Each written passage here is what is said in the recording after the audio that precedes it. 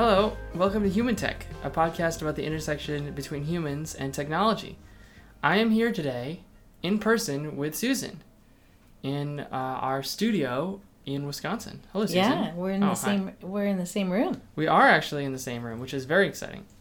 So I know recently we've done a number of podcasts that were kind of relevant to the election and some of the political and cultural stuff that was going on. But that's over, and we're done with that, and we're rolling into brain science. Yeah, actually. Swinging violently and back to our bread and butter. But we do have a theme. We do have a theme today. Because in the U.S. Yeah, so this is being recorded right around the time of Black Friday, Cyber Monday, and... before the, quote, holidays. The holidays, yeah. In the U.S. Though I think they do Black Monday, or Black Friday, at least in a little bit worldwide, maybe. I don't know. Yeah, so... So I have a quiz for you. Oh, you have a quiz question for me? I have a quiz question. I have a quiz question for you. Too many cues. Okay, go ahead. All right. Let's have it. What is the largest shopping day on Earth? Not in the U.S. Worldwide. The largest... You mean the most money spent? I don't know. All right. The day after Thanksgiving? Yeah, it's a good guess. It is actually Singles Day. Singles Day. Like most things... Is this in China? Yeah, most things, this is a huge thing in China that no one else has heard of. What's Singles Day? You know, there are like all these cities in China with 10 million people. I know. Which is like bigger than LA, and no one's even heard of their names. I know. We did this recently in our trip on New York in a taxi cab. In the U.S., yeah, things to do in a taxi cab when there's way too much traffic from LaGuardia. Oh, God. You read down the list of cities in the world by population, starting at the top with the biggest population. Mm-hmm. And U.S. does not appear for a fairly long time on the list. Other fun activities include guessing the winning president and the losing candidate for every election. And vice president. I think we did vice president too, but mainly president. No, it was president and then who lost. Who would they defeat? From the present going backwards. Yeah, that was another thing we did. But anyway, all right, we're getting way off topic. 1960. So it's Singles Day, which is something no one's ever heard of. What is it, you might ask? It's basically like an anti-Valentine's Day in China. And look, I don't know a whole lot about it. Don't you go research it yourselves. Or someone from China can write into us and explain it. But basically, it's like treat yourself. Oh, it's not... Treat yourself, as the Parks and Rec would say. You don't give a present to your favorite person because you're single. As I understand it, and I could just look it up right now, but I'm not going to. Yeah, you basically... Yes. Singles Day. For those who are single... Give themselves a gift. You know, I like this idea, except that I'm not single, so I wouldn't get a gift. So it's a brilliant strategy to get people to buy stuff. If you're in a country where there are a lot of people who are single. Huge. Yeah, so like the amount of sales. What day of the year is it? See, that's the thing. I could have done research. I didn't. I think it was last month. Sometime. Singles Day. All right. Well, we're going to talk. You know what I want to talk about today? But in the U.S., of course. It's Black Friday and Cyber Monday. Really that whole... It's kind of turned into like a holiday in and of itself. It starts before Thanksgiving and goes through to the end of the November year. So it's 6 weeks long. Yeah, there is a buying frenzy in the U.S. And all the retailers and all the consumer product people really hope that it turns out well.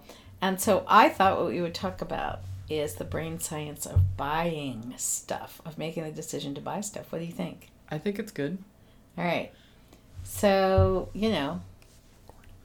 Yeah, so what's first? What's first? I have a quiz for you. Oh, okay. All right. So let's see. How do I want to phrase this quiz question?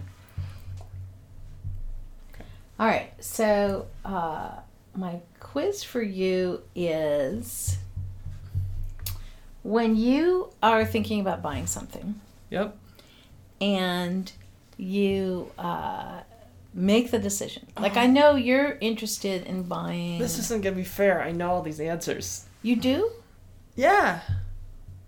I read your research. Oh, well then I can't ask you the Well, you can ask question. the question. Maybe I'm wrong. No, I'll just tell you the answer. Okay. Recently I was talking to someone and telling them about the fact that when you make a decision to purchase something, it's all about confidence.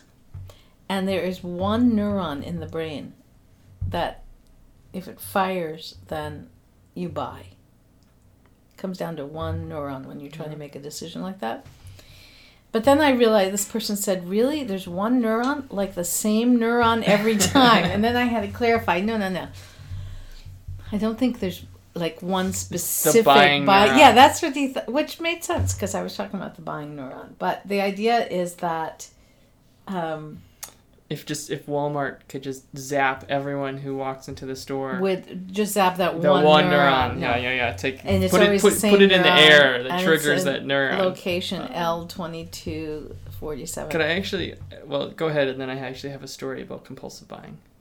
Okay, so when you're trying to make a decision about, especially a binary decision like buy, not buy, or buy this one versus buy that one. You just need that one neuron to fire. But what makes that one neuron fire is being confident that you are making the right decision and that now is the right time. So it is actually confidence that causes you to make the purchase. Mm. All right, now what did you want to say? Well, first of all, you can just elaborate, and that explains so... are you going to talk about... Because that explains so... Yes, so I'm going to definitely elaborate. Okay. So, buying is a strange thing, and it makes a lot of sense that it'd be triggered by neuron firings, because you can compulsively buy. And when I was in Madison... Wisconsin, going to college, okay? I talked to someone, and one day they decided... It was like some night at a party. And they decided what a really smart idea would be to snort a lot of Adderall. This doesn't sound like a good story. It's not a bad story. It's just a story. That sounds like a terrible thing. You really shouldn't snort Adderall. You really shouldn't. Adderall is an amphetamine. Yeah. So Adderall, right? This wasn't you. No. We're not saying you knew someone. No, this wasn't a right. quote friend. No, Okay. this was actually someone else. A stupid friend. And what happened to this I don't think I've friend? actually ever taken Adderall. And I've been in college a lot of times where I knew a lot of people who took a lot of Adderall. All right. Anyway. To study for a lot of tests. Okay, keep going. But essentially, for those of you who don't know, Adderall, you use it for, and correct me, Susan, if I'm wrong, ADHD, to help. It's amphetamine. Help you focus. It's speed. So when you snort it, it really amplifies the effects. As of course snorting allows you to go straight into the bloodstream instead of going through the digestive tract. And so the next day he awoke to realize he had spent basically the entire night compulsively shopping online. And he didn't remember? No, I think he kind of remembered, but how much money did he spend? It was like $2,000, but he had purchased like 150 different little things online. He just started compulsively shopping and like did not stop for hours. Okay, I don't know. I don't recommend that. No. My point is though is that it's so interesting because once your brain wants to shop and you get into that neuron firing pattern, right? Like it really is a pattern, and you just it is possible to just compulsively. Well, and then there's addiction to shopping. Well, yes, and I want to talk about. I want to talk about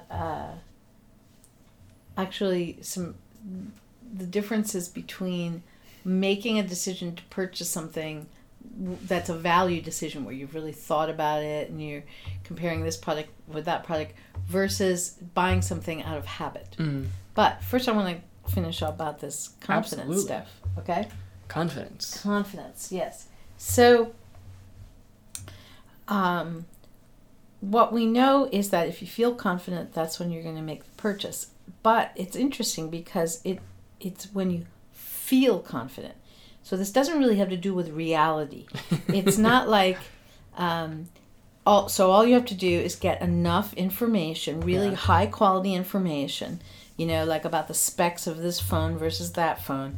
And then you will be confident, and then you will make the decision. Because some people do it that way. Fear of loss, right? What about fear of loss? My general theory, you'd want to be confident because if you don't want to make the purchase and then be like, regret, right? Because feel like you've made lost, the wrong one. because you've lost the money, because now you have this better product that you could have gotten for the same price, and like, shaking your hands into the sky. But sometimes, in order to feel confident, you need to get a lot of good information. Sometimes, to feel confident, you just need your go-to person. Like, let's say you're not a very tech person. Right. And you have kids. That person in your family, right? Your kid, your son, your daughter, your brother-in-law. What should I get? Whatever. Should I, is this a good time to buy a phone? Should I buy this one or that one?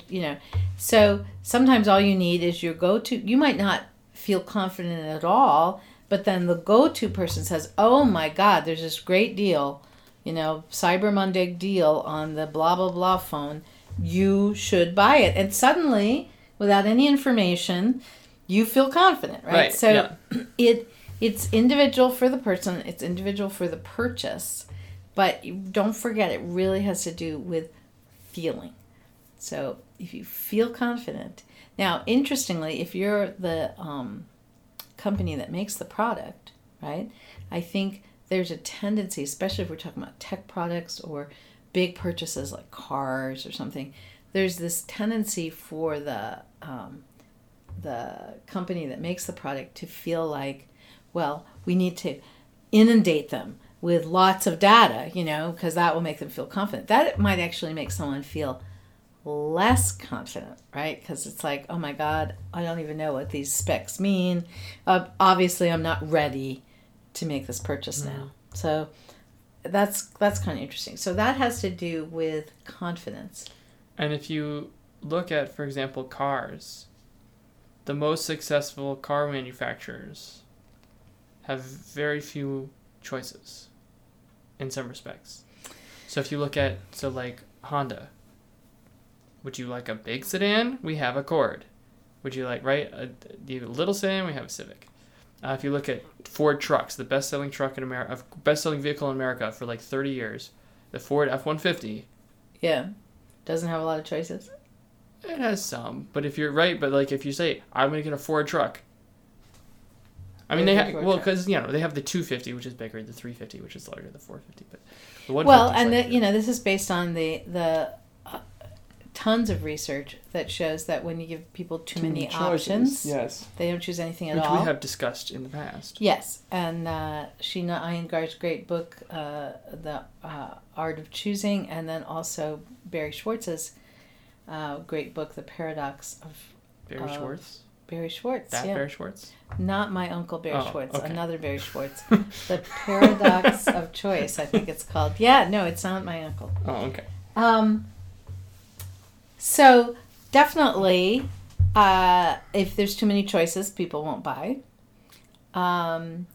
Another thing about Black Friday and Cyber Monday is what you mentioned before, the fear of losing. So there's this, if you have one day, when this is when the deals are. One day only. And I have to do it today, or I'm going to lose the special deals, right? Yeah, limited time offer. Right. That fuels us because that's the reptilian brain. The old brain doesn't want to lose out. Can I ask you a question?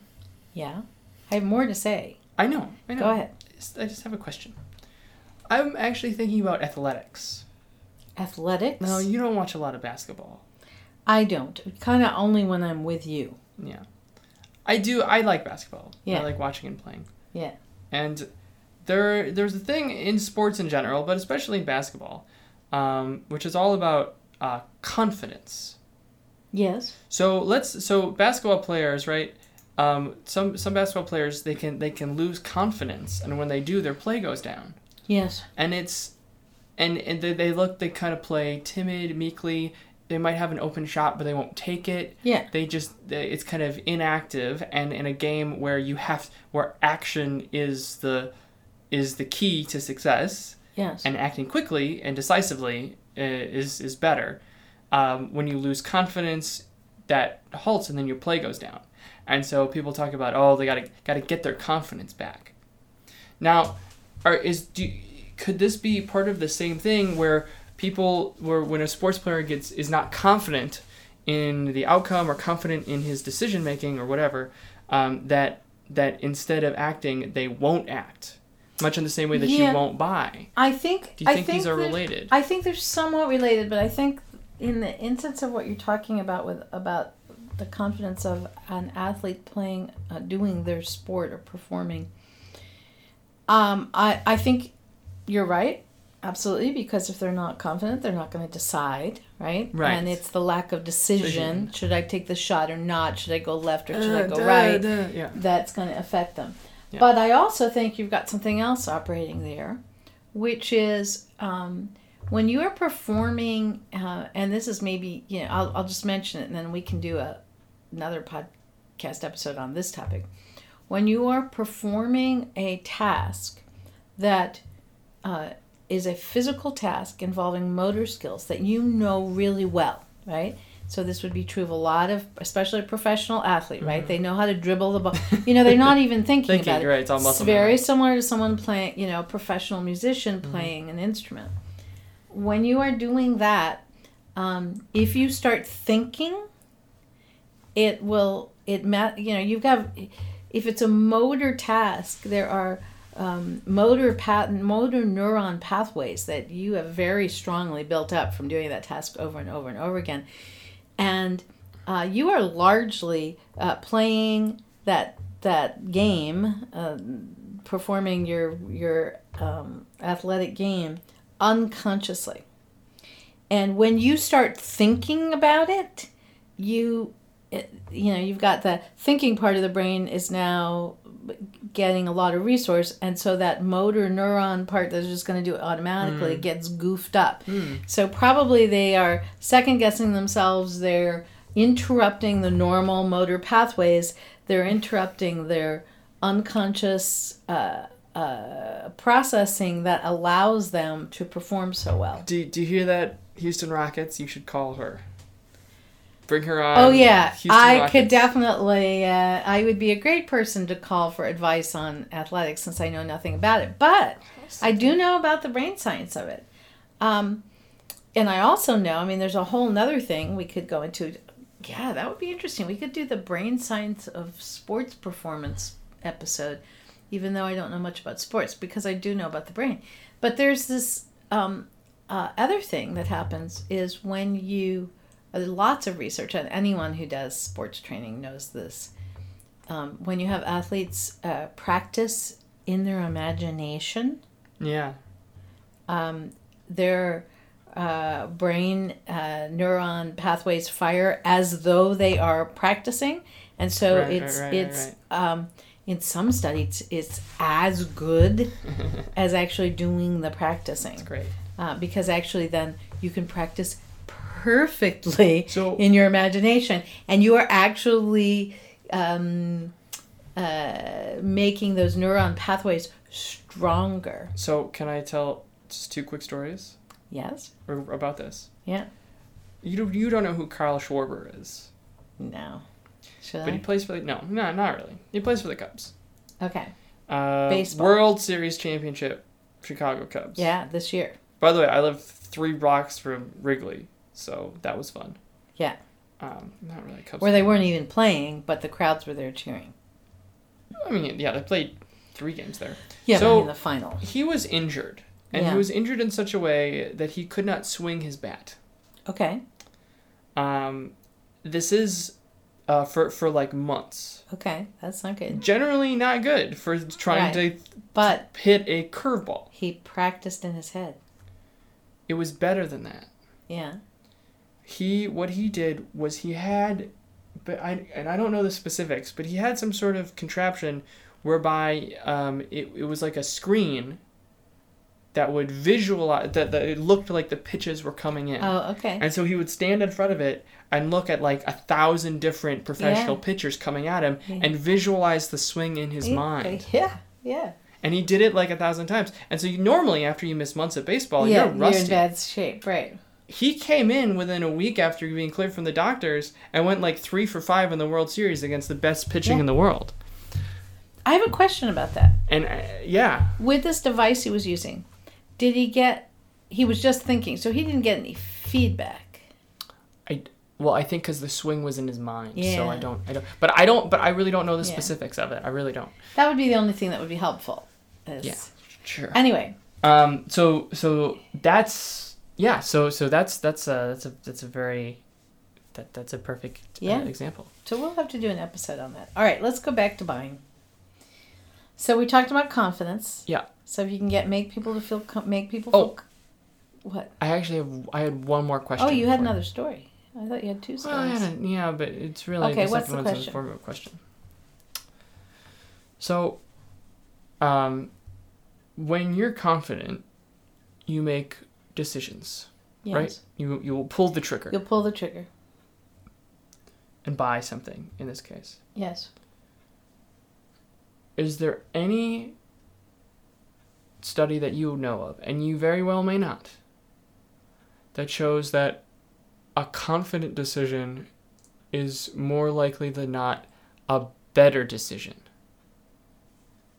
So the way I'm thinking about it is, let's say you're the president of the United States and someone comes to you with 2 courses of action on a very complicated situation. See, I knew you'd get back to politics, we said we were not talking about politics. What's the Groucho Marx country?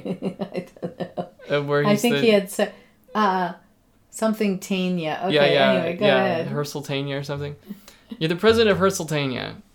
I really wish I remember what that was. I'll think of it, I'm sure, as soon as we're done with the podcast. And your advisor comes to you with 2 courses of action on a very complicated topic, right? Will you make a better decision if your advisor comes to you with 2 potential courses of action, right? We either do this or do that. Or if he comes to you with all the possible, with like 8, right? Now, it'll be harder for you to make a decision, obviously, but as president, you have to make a decision. Will you end up make a better one if you have to think about things really hard, or if you have fewer options and it's easier to kind of be confident in your decision? I don't know of research about this. Okay, because that would have a lot of applicability. For example, in the boardroom, CEOs, any kind of executive decision. I'm gonna have to think about it. Okay. I do. You may not know. I'll have to think about that. I'll have to see if I can find something on that. So we'll have to write that down and come back to it. I do know that I'm going to guess that, or actually I'm not going to guess. I know that if you have fewer choices, you are less likely to feel regretful about your decision afterwards. Because if you have a lot of choices, then you'll be second guessing and saying, "Oh, I don't know, maybe that wasn't the best choice." But we don't know if it's actually a better choice. It's a better choice. Right. Yeah, I'll have to think about that one. Okay. All right. So the other thing we know about decisions, of course, and about buying decisions, because we've talked about decision making before. So just to remind everyone, all of this is largely unconscious. And in fact, when you make a buying decision, you won't be aware that you have made a decision and what decision you've made until about 7 to 10 seconds after the decision is made. So researchers can actually peer into your brain and see that you have made a decision and which one you've decided, if it's 2 choices, for instance, and before you know.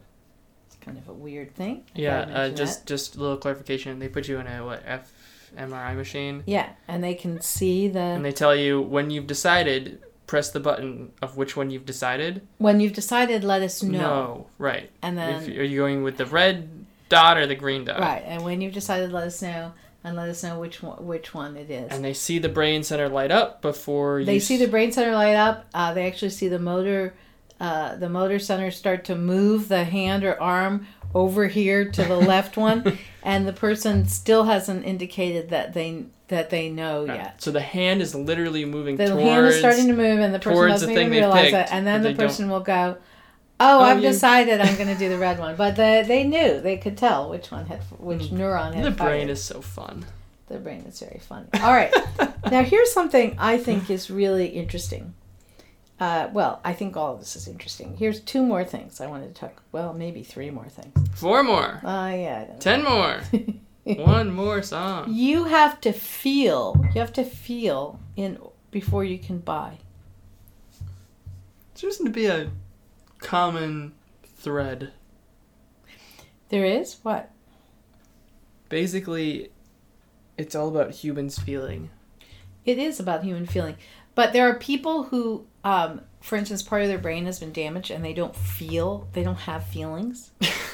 No, there are. Can I ask you, does like the emotion come but they don't have any reaction to it, or like literally they can't, or do you not know? Oh, we still don't understand about the we don't understand about because emotions have a brain component, neuron component, and they also have a chemical component.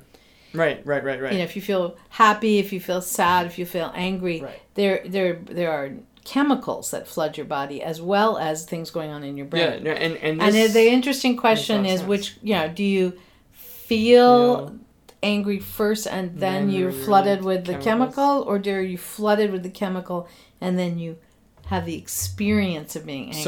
So I come from a long line of hangry people, in which when we get hungry, we get angry, right? Like because it's not right, and it's not really that we're angry. And to me, right, I can feel that my body has been flooded with this like kind of grumpy chemical, and then when I eat, like it just magically goes away, chemical. Right? So it's like I always the idea that it was a kind of a biological kind of chemical reaction always made sense to me. Although it's interesting because the people that can't feel have brain damage, so maybe we do know it's in the brain because they're not experiencing feelings. Anyway, people who don't experience feelings, they're not happy, they're not sad, they're not angry, they're not joyful, they're not anything. It's gotta be so weird. They can't make decisions. So, and they can't can't make decisions. Because I know this research, but our audience may not completely understand the magnitude of it. Do you want to buy this phone or that phone? And they'll just shrug. I don't know. I don't care. Either one. Whatever you think I should do. It's like they can't choose. They just don't have an opinion. They don't have I don't know. It's so hard. I was about to say they don't have a feeling that one would be better than another, but I was because under the it is a impression feeling. that sometimes this was much more extreme. Like pick if you want like spaghetti or a hamburger today. And they're like, I don't know. Where it was like, would you like would you like to like save this dog or not save this dog? Oh yeah, I think they have a very difficult time making any decision. And it's literally whatsoever. like they can't. Big decisions. They don't know. Big decisions, small decisions. Yeah. Right. Like, would you crash into this or not crash into this? It's like. So we know they that just don't know. That feelings are really important to buying. So if you want, all of you, really we should have done this episode like months ago, because now all the companies that are trying to sell people things, it's too late to change it now. So for those of you who do work for a company that wants to sell things, and you count especially consumer products on this end of year sales thing, make notes about next year, right? To do this. So you want to get people feeling emotional.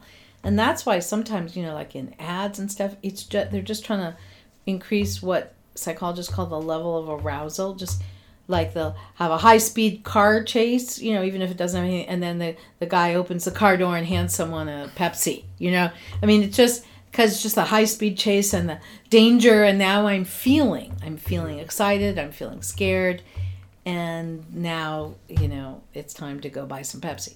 So, you got to get people feeling stuff. They have to feel emotions if you want them to make a decision. Okay. I got another one. Yeah. which is there are basically two really different kinds of decisions that people make when they're buying something, and they occur in two really different parts of the brain. And one of them is this a value-based decision, which is kind of what we've been talking about for most of the time, like, should I buy this or this one or that one? Or is this a good time to make this purchase, right? This is what's called a value decision. And that happens in a certain part of your brain. But we also make buying decisions based on habit. And that occurs in a different part of your brain. And the interesting thing is that when one part of your brain is active, the value part, the habit part can't be active. Or if the habit part is active, the value part can't be. For some odd reason, these two can't. When one is active, the other one shuts off. Now, we're not talking about for like days or even hours. It's just momentary. But it's an interesting idea, which means you have to decide, is when people buy your product, are they making a value-based decision or are they making a habit decision? And you should choose one, and then you should make sure you don't. Well, let me give you an example. Let's say, and I think brand loyalty fits in here. So let's say, I was talking about, Pepsi and Coke. Let's say you're a Pepsi person. You have brand loyalty to Pepsi. You really like Pepsi. That's the soda you like to drink. And it is a habit, right? You go to the store and you just reach for the 6-pack of Pepsi. Can I actually ask a couple questions? Yes. Because I'm in the same room with you, I can see that you're frowning. Your brain is really working here. I don't understand what a habit purchase looks like. What a habit purchase looks like. Yeah. A habit purchase is a purchase you make without really thinking about it. Oh, I understand, but I'm trying to think of...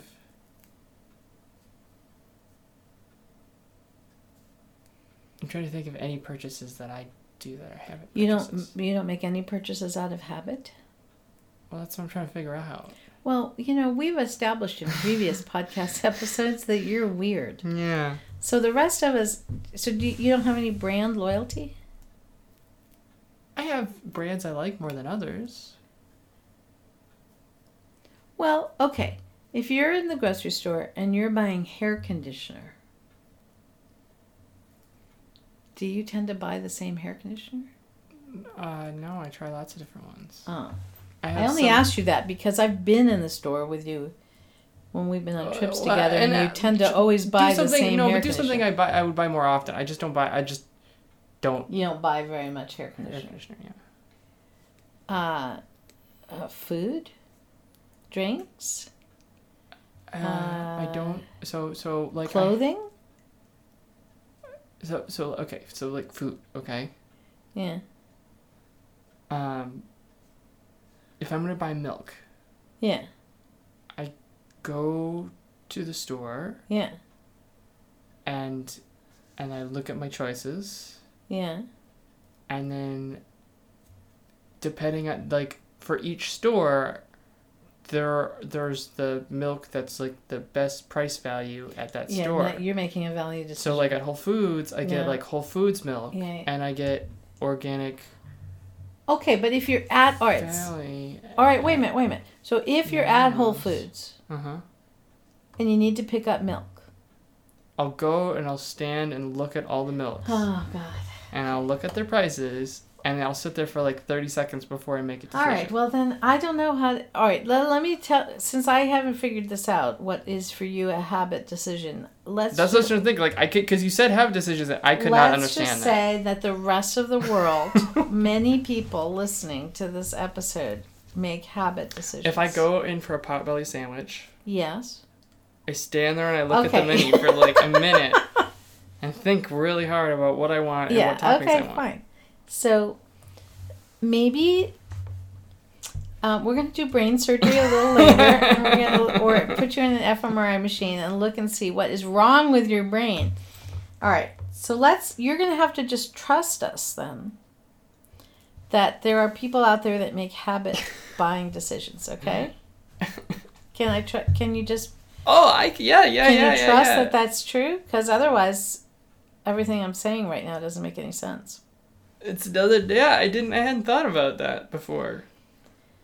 So if someone all right, I'm going to just ignore that whole conversation. If someone makes a habit buying decision, if that's what they usually do, and then you give them a bunch of information, yeah, it's going to mess up the purchase. Because they're going to do what you do, and they're going to stand there and evaluate and think about it.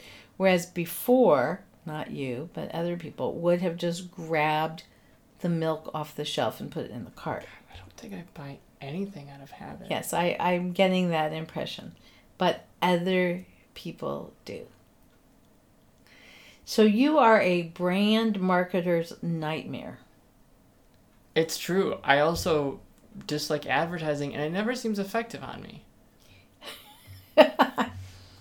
But I think you're now we know why. But I think you're unusual. Yeah, okay. That makes sense. I think most people either make a goal-directed, value-based buying decision, or they buy from habit. But the idea, anyway, is that people don't do both at the same time. So you need to know kind of which is your, for your audience and your product, which one it is. That's what you need to know. So, just the audience, I just want to know that right now it is snowing the size of $50. This is the giant, why did you the want them largest to know that? snowflakes I've ever seen. Yeah, it is snowing in Wisconsin. It is, but seriously, they're like 3 inches across. Yeah. These snowflakes are huge. Yeah. That's what happens when you live in Wisconsin. The Eskimos have 7 different... I've heard that that's like an urban legend. It's probably not true. But it would make a lot of sense, actually.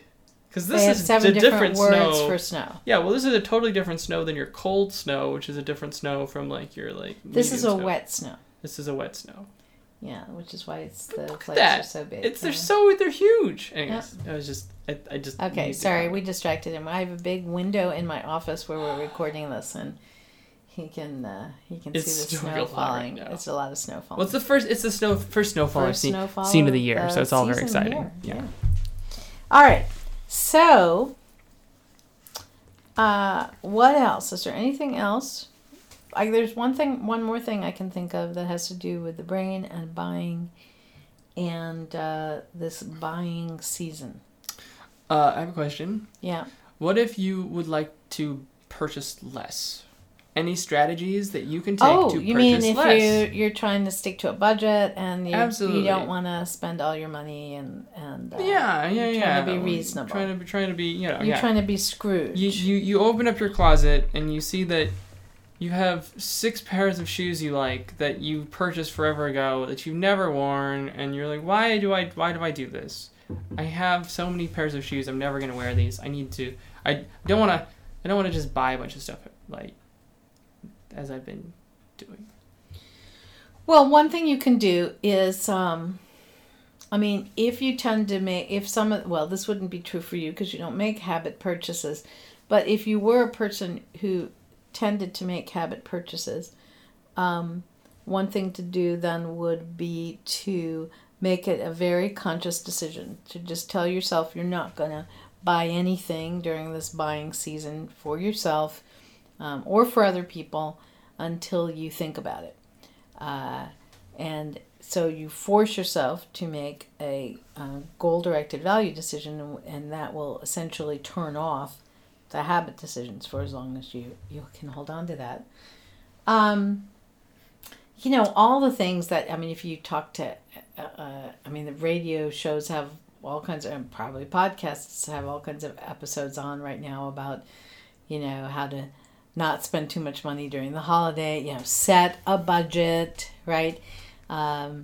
make a list. But all those things are really just things that will get the value-directed part of your brain going. I mean, that's why they work, because they cause you to stop. They cause you perhaps to not be confident, right, of the decision, or that it's the right decision, or that it's worth the money. Just because it doesn't fit in my budget. Right. So you're wrecking. So you just end up. It's like eating less by eating less calories by consuming lots of zucchini noodles. Like you're filling. I don't know, but you're wrecking the confidence part, and so you're therefore not pulling the trigger all the time. Yeah. Right. Zucchini noodles are sneaky good, by the way. Zucchini noodles are very good. Spiralizer. They are off topic today, but they're very good. Yeah. All right. The other thing I wanted to talk about was anticipation. Okay. So. I think we've talked about this maybe in another episode about dopamine and anticipation, but I want to bring it up again because it has to do with buying. So dopamine is a chemical that makes you take action, makes you curious, makes you feel good, and it gets released when you are anticipating something. And so if you buy something online, not in a store, but you buy it online, which means you don't get it right away. Mm-hmm. And that means you anticipate that it's coming, and that will just fuel your dopamine. That will fuel you to take more action. That'll fuel you to be more curious. That'll fuel you to look up the next, I wonder what the next item is I should buy. Or in the case where you've got these, does Amazon do this anymore with the deals? There's a deal of the hour, the deal, You're now. kidding, right? No, because they used to do that, but I haven't paid any attention to it. Not only that, that's how they do Black Friday, is they literally start November 1st or 7th or something, and they just have literally deals all the way basically through Christmas that run every 5 minutes. There's a new one. Yeah. Well, see, that is a dopamine fueling. I mean, that's just going to fuel dopamine, which is going to make you That's how they set it up.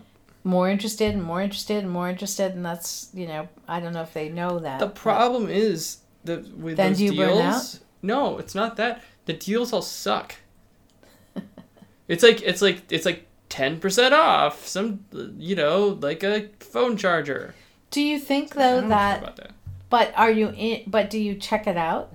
I do, but I found that I end up not making any purchases because there are too many deals, and so it's like too many options, and I don't know which one to go for, and two, it's like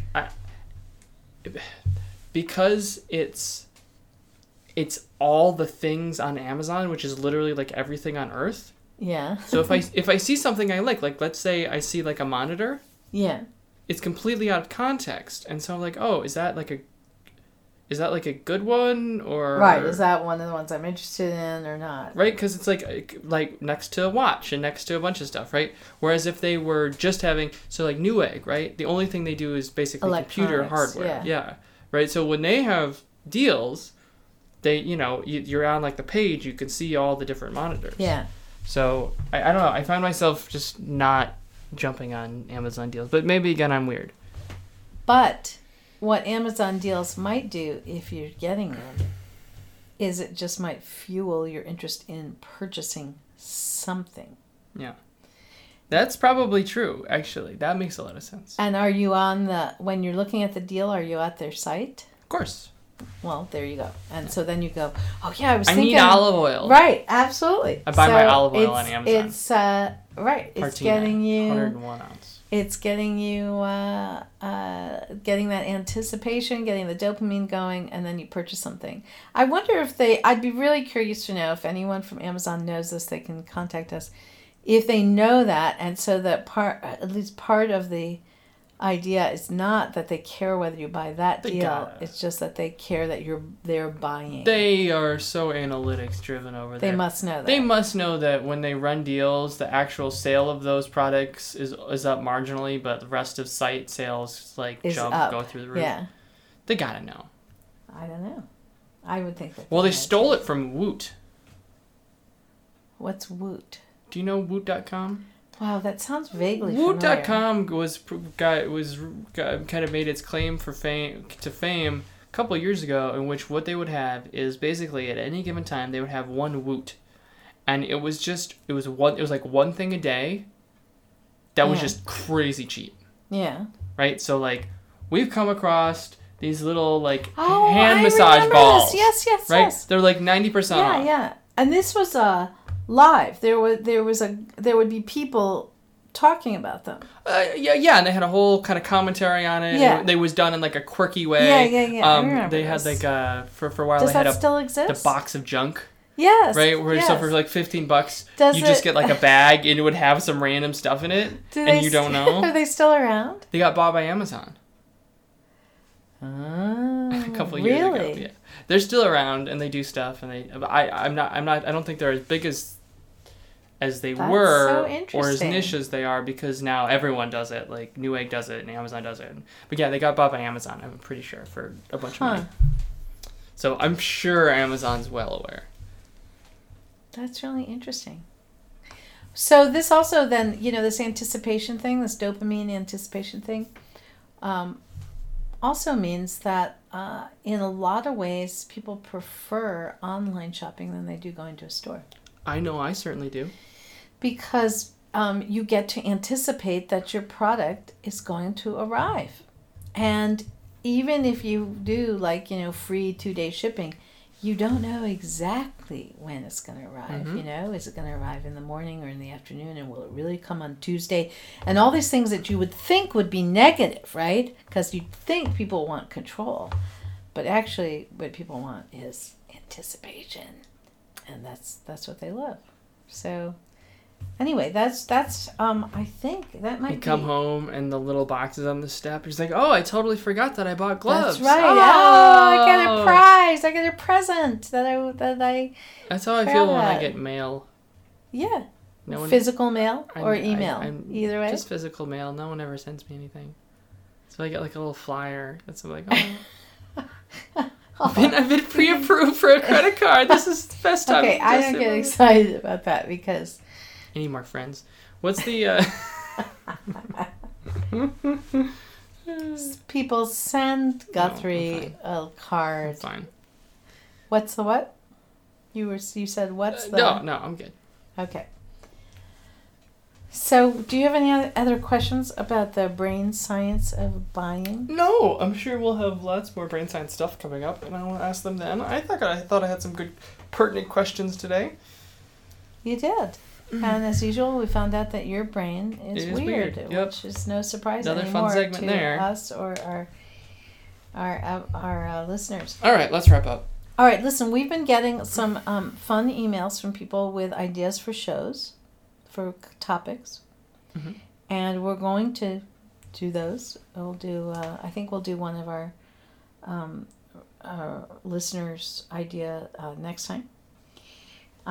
If you have ideas about what you'd like us to talk about, please email us. And here's the email address. info @theteamw.com. TheTeamW.com.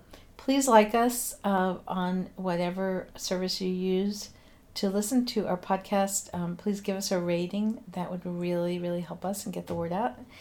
And anything else, Guthrie? Yes. We offer these cool online courses, and they're really quite cheap at courses.theteamw.com. And we are busy at work coming out with a whole new certificate that's going to be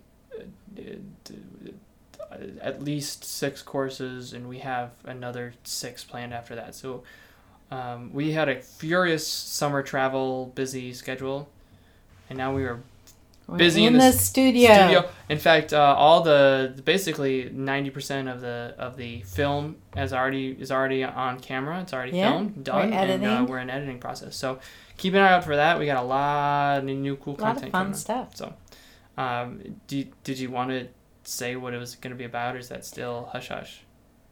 I'll say a little bit, and then I'm sure that we'll say more in upcoming weeks. So our next, we have our user experience certificate curriculum right now. That one we've had for a while. And our new one is the Brain and Behavioral Science Certificate and curriculum of courses. I am really, really excited about that. So when we have, and we should have that up, I'm hoping by the end of the year.